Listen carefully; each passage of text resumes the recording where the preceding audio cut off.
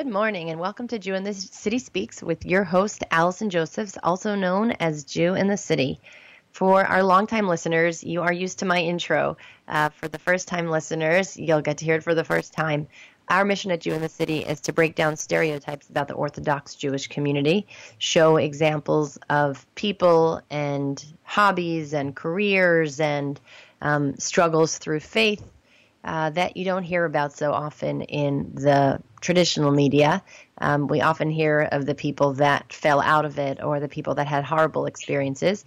And those people are entitled to their stories and their journeys and to get the word out. But we're here to tell all the good stories that are happening, all the people that are finding ways to combine their interests and their passions within the boundaries of halacha, all the people that struggle but find faith in the struggle and hold fast and dear to their traditions. So this week is no different than what we normally do. And, we like to show people being creative. I think maybe there's an idea, maybe because there's a lot of black and white that we associate with the Orthodox community because of the lavush of the wardrobe of members, more of the Haredi, ultra-Orthodox world, that maybe there's not so much of an understanding that there's room for color and there's room for creativity and there's room for self-expression. But I happen to think it's a very holy thing. We've talked about it before. We've had other musicians and composers on the show before. And today we have joining us a woman who actually is a graduate of Juilliard, which is very impressive. And she is a Balas Tshuva. Her name is Franciska Kay. She has completed her third solo album, Misha Beirach. She toured with an award-winning group, Ilanit, and instrumentally accompanied singer Rachel Factor, formerly on Broadway. She started playing piano at 6, started composing and learning guitar at 10.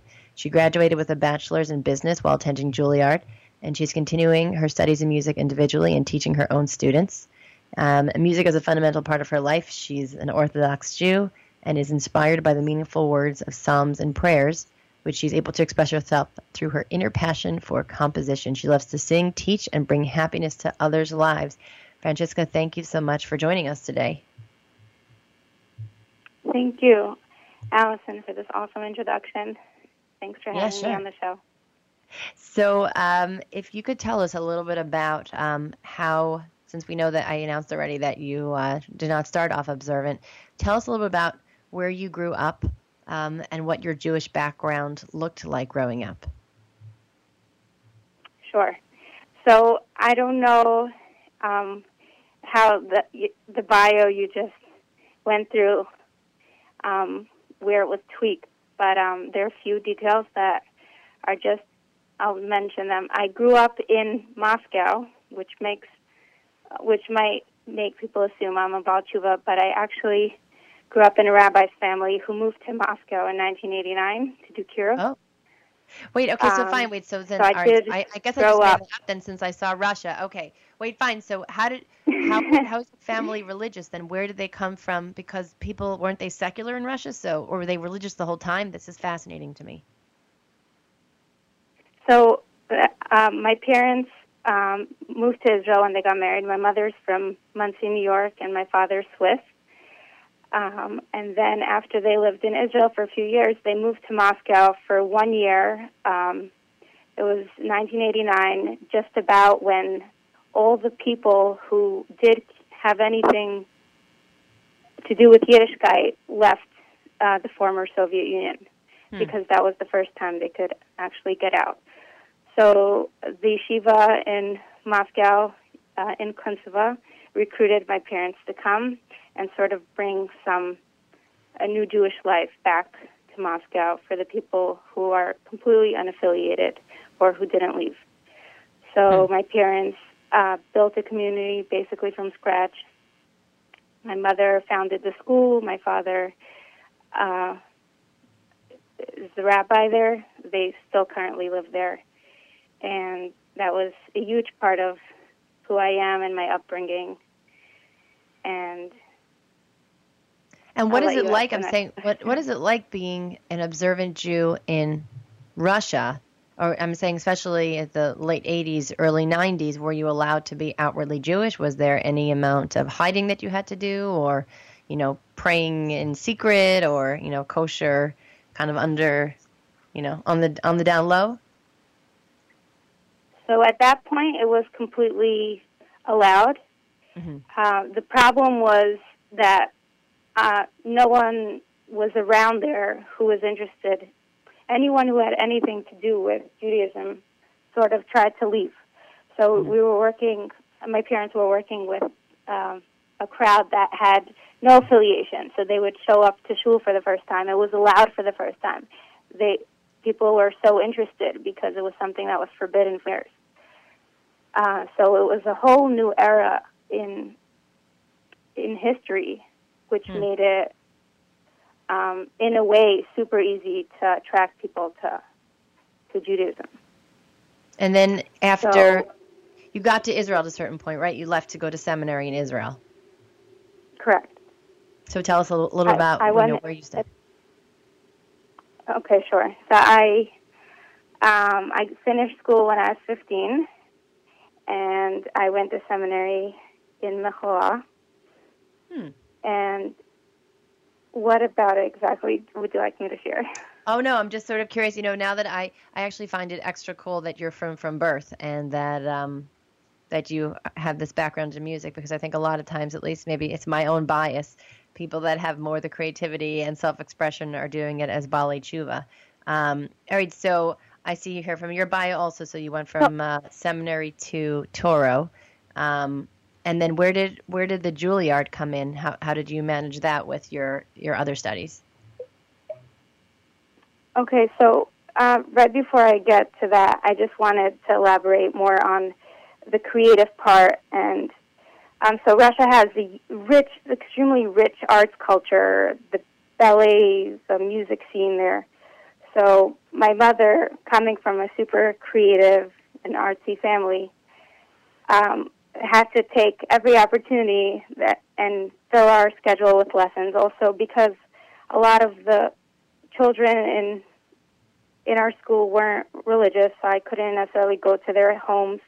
So my mother really focused a lot on filling up all the extracurricular time with activities. So I attended music school as a kid. I started the actual music school program when I was 12, and it was about 4 to 6 hours a week. I had private lessons in piano, guitar, solfeggio, music theory, and we had exams. It was taken very seriously. Do you also play violin, or did I make that one up? Guitar and piano. Got it. Okay, fine. So that's the other string. Guitar and wait, you mentioned that your mother is from a super creative family from Muncie. Was she raised more yeshivish, or was Muncie when she was there not as yeshivish? So Muncie definitely became more yeshivish now. Okay. By super creative, my grandparents and great-grandparents just had their visions, and they would, create them. So however that came about. Got it. I wouldn't say my grandmother or great-grandmother had, the classic jobs like today you have teachers and physical therapists and social workers. They were more in design and art, education, volunteering. So there was a lot of that women empowerment.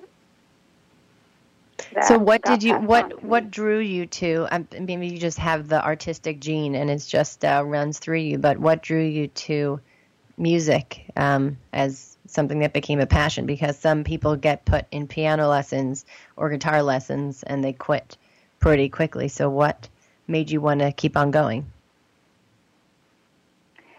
So it's a good question. So naturally, I tell the students and the parents of my students that, you don't have to be into music to actually do it. And you have the 10,000 hour professional rule that if you do anything for over 10,000 hours, you'll become a professional, even if you have no talent. I've met tons of musicians who won awards for their playing and other talents, and who can't keep a tune. So just because,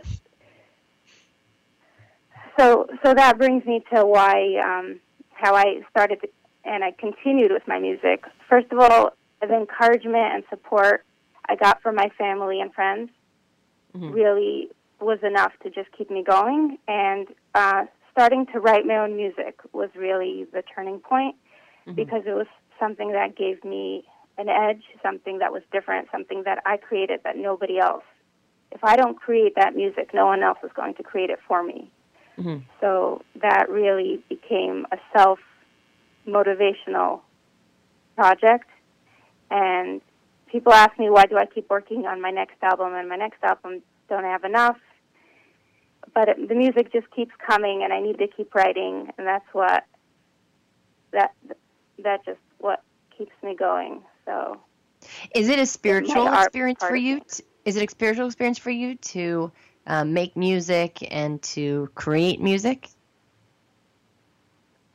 I didn't hear you. Could you repeat that? Sorry. Oh, sure. Is it a spiritual experience for you to make music and create music?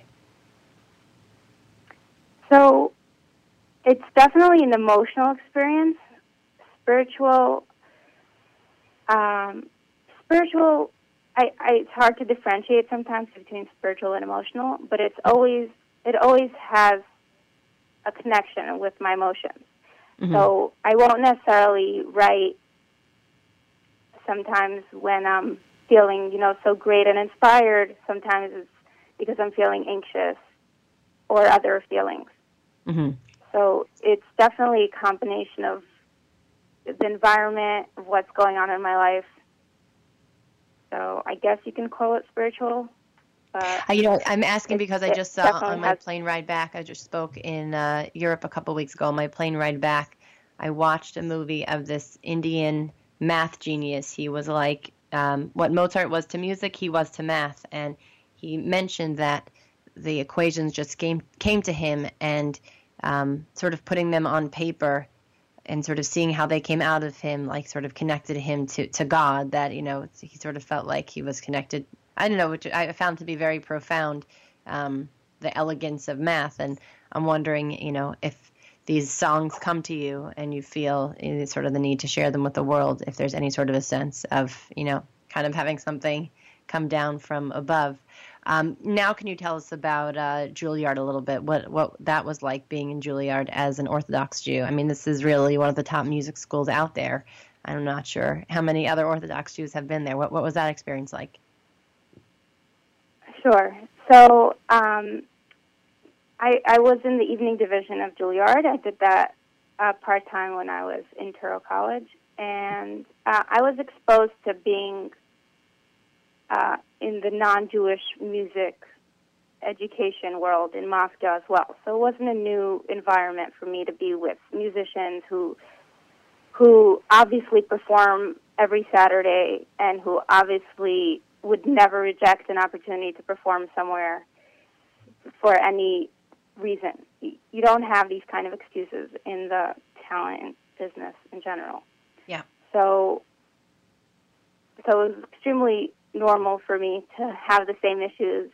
Like, I could only take a class that's on certain days, and explaining why you don't have access to technology on Shabbos, and however, trying to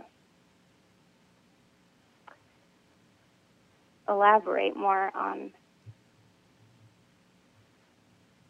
I didn't find it so different from what I was exposed to already. It was super cool going through those doors, though.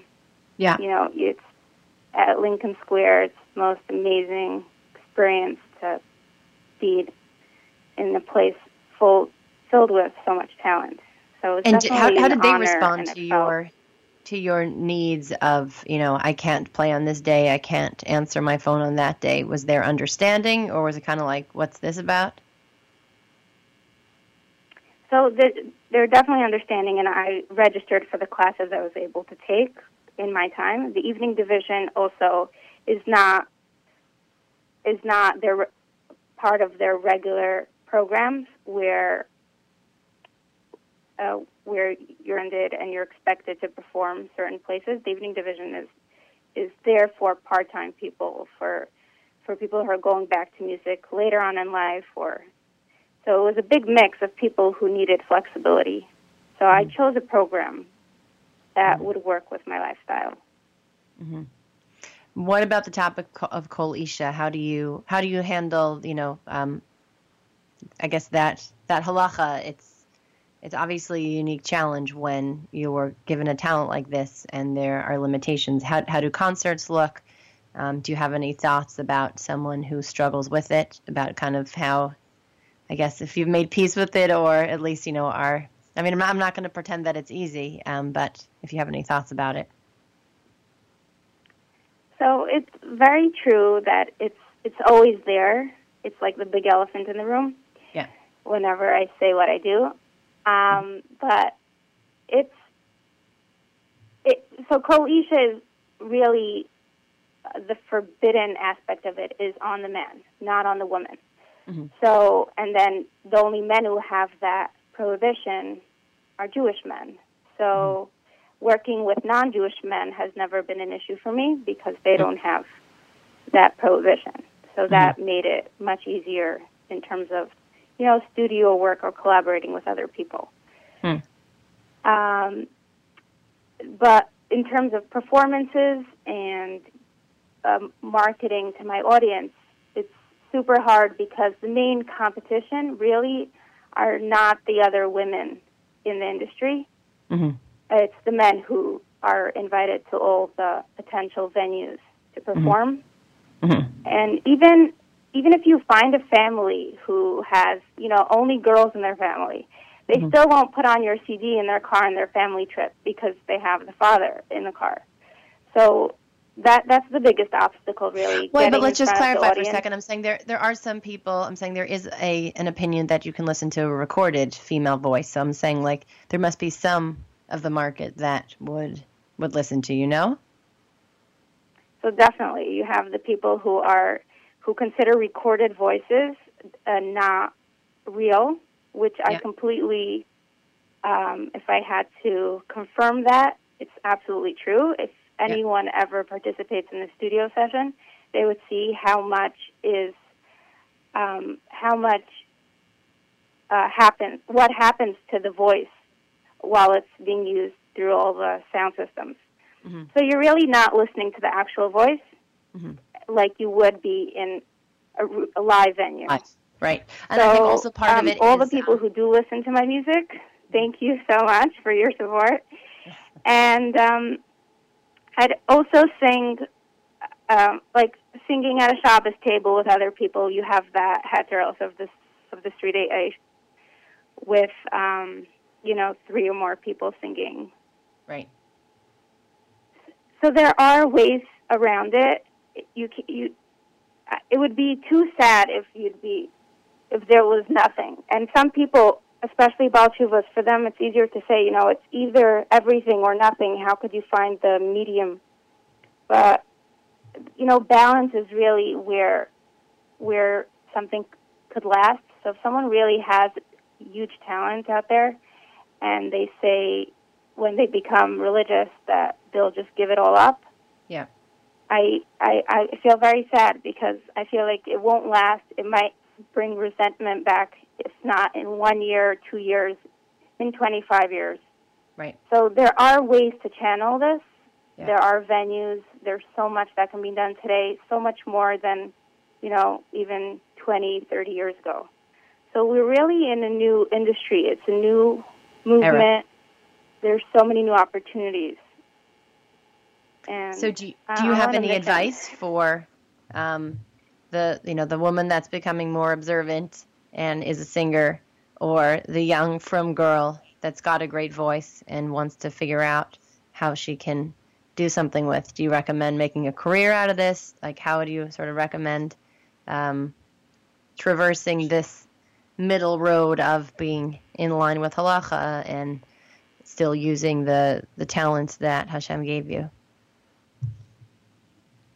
So my genuine advice really is follow your dreams. Definitely continue and surround yourself with people who support it, because if you don't have the support of the people, like when you write a song or you have a new creation and you don't get that feedback from the people around you, it's very easy to stop doing and creating. So that's super important. But making a career out of, the arts and music in general, right now I feel like the female audience, the Jewish female audience, isn't strong enough to support female musicians. It's hard enough as it is for the male musicians who hustle and go to weddings. Mm-hmm. So my genuine advice really is to find a day job that works for you. It could be connected to what you're doing. It could be running a studio. It could be, you could be a producer, a teacher, or you can completely go and do something in a whole different area, business. But right now, the only way to continue with the arts is to have something else that's going to pay for it, just because counting on the music to support you it's not, without teaching, without making it a job, is not a viable option. So that's just a realistic approach. Do you have any thoughts about what the community can do to better support female singing talents? Like, as I'm listening to you here, I think sort of what has happened at You in the City over at the course of our existence is that we want to break down the stereotypes, we show the positive stories, and then as we're exploring things, we find along the way some challenges that are in the community itself. And now we've gotten sort of into some advocacy and wondering, like, what can we do to, kind of make things better? Even as things are getting better, how do we get even better than that? Any thoughts on how, the community could make it easier for girls and young women to be able to, go after this talent and passion of theirs? So I'm so happy you asked that, because it's so close to me. It's what I'm involved with now all the time. So there are a few things. I would love to see a record label or something like a record label available, created for the women in the Jewish arts. Mm-hmm. I think that would be a huge thing. There's no distribution channel right now for the females out there in the Jewish arts. You can't just go and get an album published and sent out to all the stores. It's extremely, it's hard for the men, but for the women, it's almost, it's like triple the work. And so that's the challenge. Those would be. It's also another mission of the Jewish camps and schools. The camps primarily invite male singers as their entertainers, but that's really a perfect venue for female entertainers to come and show their talents, because. So you're saying at girls' camps? What? Right. You're saying at girls' camps? Girls' camps or women's programming. Right. It almost makes me sad sometimes when you have a male singer comes to girls' camp, because you have the girls who are, told not to dance and sing along because you have a male singer, and then on the other hand, the women should be performing there because they can't go anywhere else. So I don't want to sound bitter. I'm not. I'm just saying there's so much opportunity, but there are all these blocks and obstacles that are keeping the women from getting there. I think the only way to really make this something greater is to unite the women, because we're not competitors here. We're all working with the same audience. We just need to join them together, and we have to work together really to make this happen. I'm thinking if we can maybe have some sort of like a section on our new website where female performers can be listed, and we can encourage our followers to consider this as an option, because we have a very engaged and large following, and this might be a way to give this a start. So maybe we're going to stick something on our new site and just let female artists who do not perform in front of men, list themselves, so they can be known, and we can suggest, have an all-girls space. I think Bulletproof Stockings kind of got this idea out a little bit that, their women-only events are a chance for sort of girls to jam out and, kind of let loose together without, men being there and sort of restricting them. And I think that's great messaging, but it should only go further. We're just going to wrap up, in a couple of minutes now. If you could tell me a little bit about like some of the recent stuff that you've put out and anything new that you're working on. Sure. So thank you so much, by the way, for offering to, help in this journey for all of us. And I hope this is the beginning of future big things for the Jewish arts community. So I'm currently working on my 5th album now. I'm in the studio a lot. There will be the Atara Conference, which is the Association of Arts and Torah, in Baltimore in a week and a half, where I'll be performing. So I'm preparing for that. And we actually... so I'm always looking and considering new music video projects. Mm-hmm. And we came up with this cool idea. We had this dance collaboration music video to one of my songs from my 2nd album. It's the Gedola. It's a very hip-hop beat. And we got dancers from all over, from dancers who wouldn't want their music video necessarily posted anywhere public. Mm-hmm. So we're going to show that video at the conference and then post it on a few exclusively female Facebook groups also. But nice. This is really giving them a platform to all dance and be part of a project. So that was super fun and exciting because I got to meet a lot of women who didn't know about me and I didn't know about them. And they're dancing. They have dance studios, and they're all so involved in the arts. So that's super exciting. And I just love being in the studio and recording my new music because it inspires me to create new music. Franciska, we're actually running low on time now, and I want to be able to give our listeners who do listen to female voices recorded. So that's the Kol Isha warning right now. If you're a man that does not listen to recorded voices, you can hit the pause button right about now. So before we run out of time, I want to give our listeners a chance to hear a little sample of your newest music video, which they can find on YouTube, Generations Go and Generations Come. And thank you so much for joining us today and sharing your story. I hope it has inspired some of our listeners at home to remember that they can have big dreams and sort of figure out how to find that middle-of-the-road balance. And I hope we'll be able to partner with you and other female artists to help them find a space to be able to express themselves creatively and still, remain within a happy, halachic lifestyle. So thank you so much. Thank you, Allison. Thank you. It was such an honor. And you can catch us same time, same place next week. And we're going to close it out with Franciska Kay's Generations Go and Generations Come.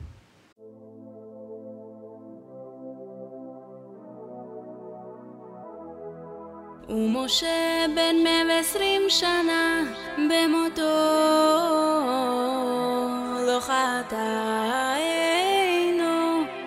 ולא נסלחו ויהושע בינו מלא רוח חכמה כי שמח משה את ידיו עליו דור הולך ודור בא והארץ לעולם עומדת דור הולך ודור בא והארץ לעולם עומדת Generations come, generations go but the earth remains forever Generations come, generations go but the earth remains forever וזרח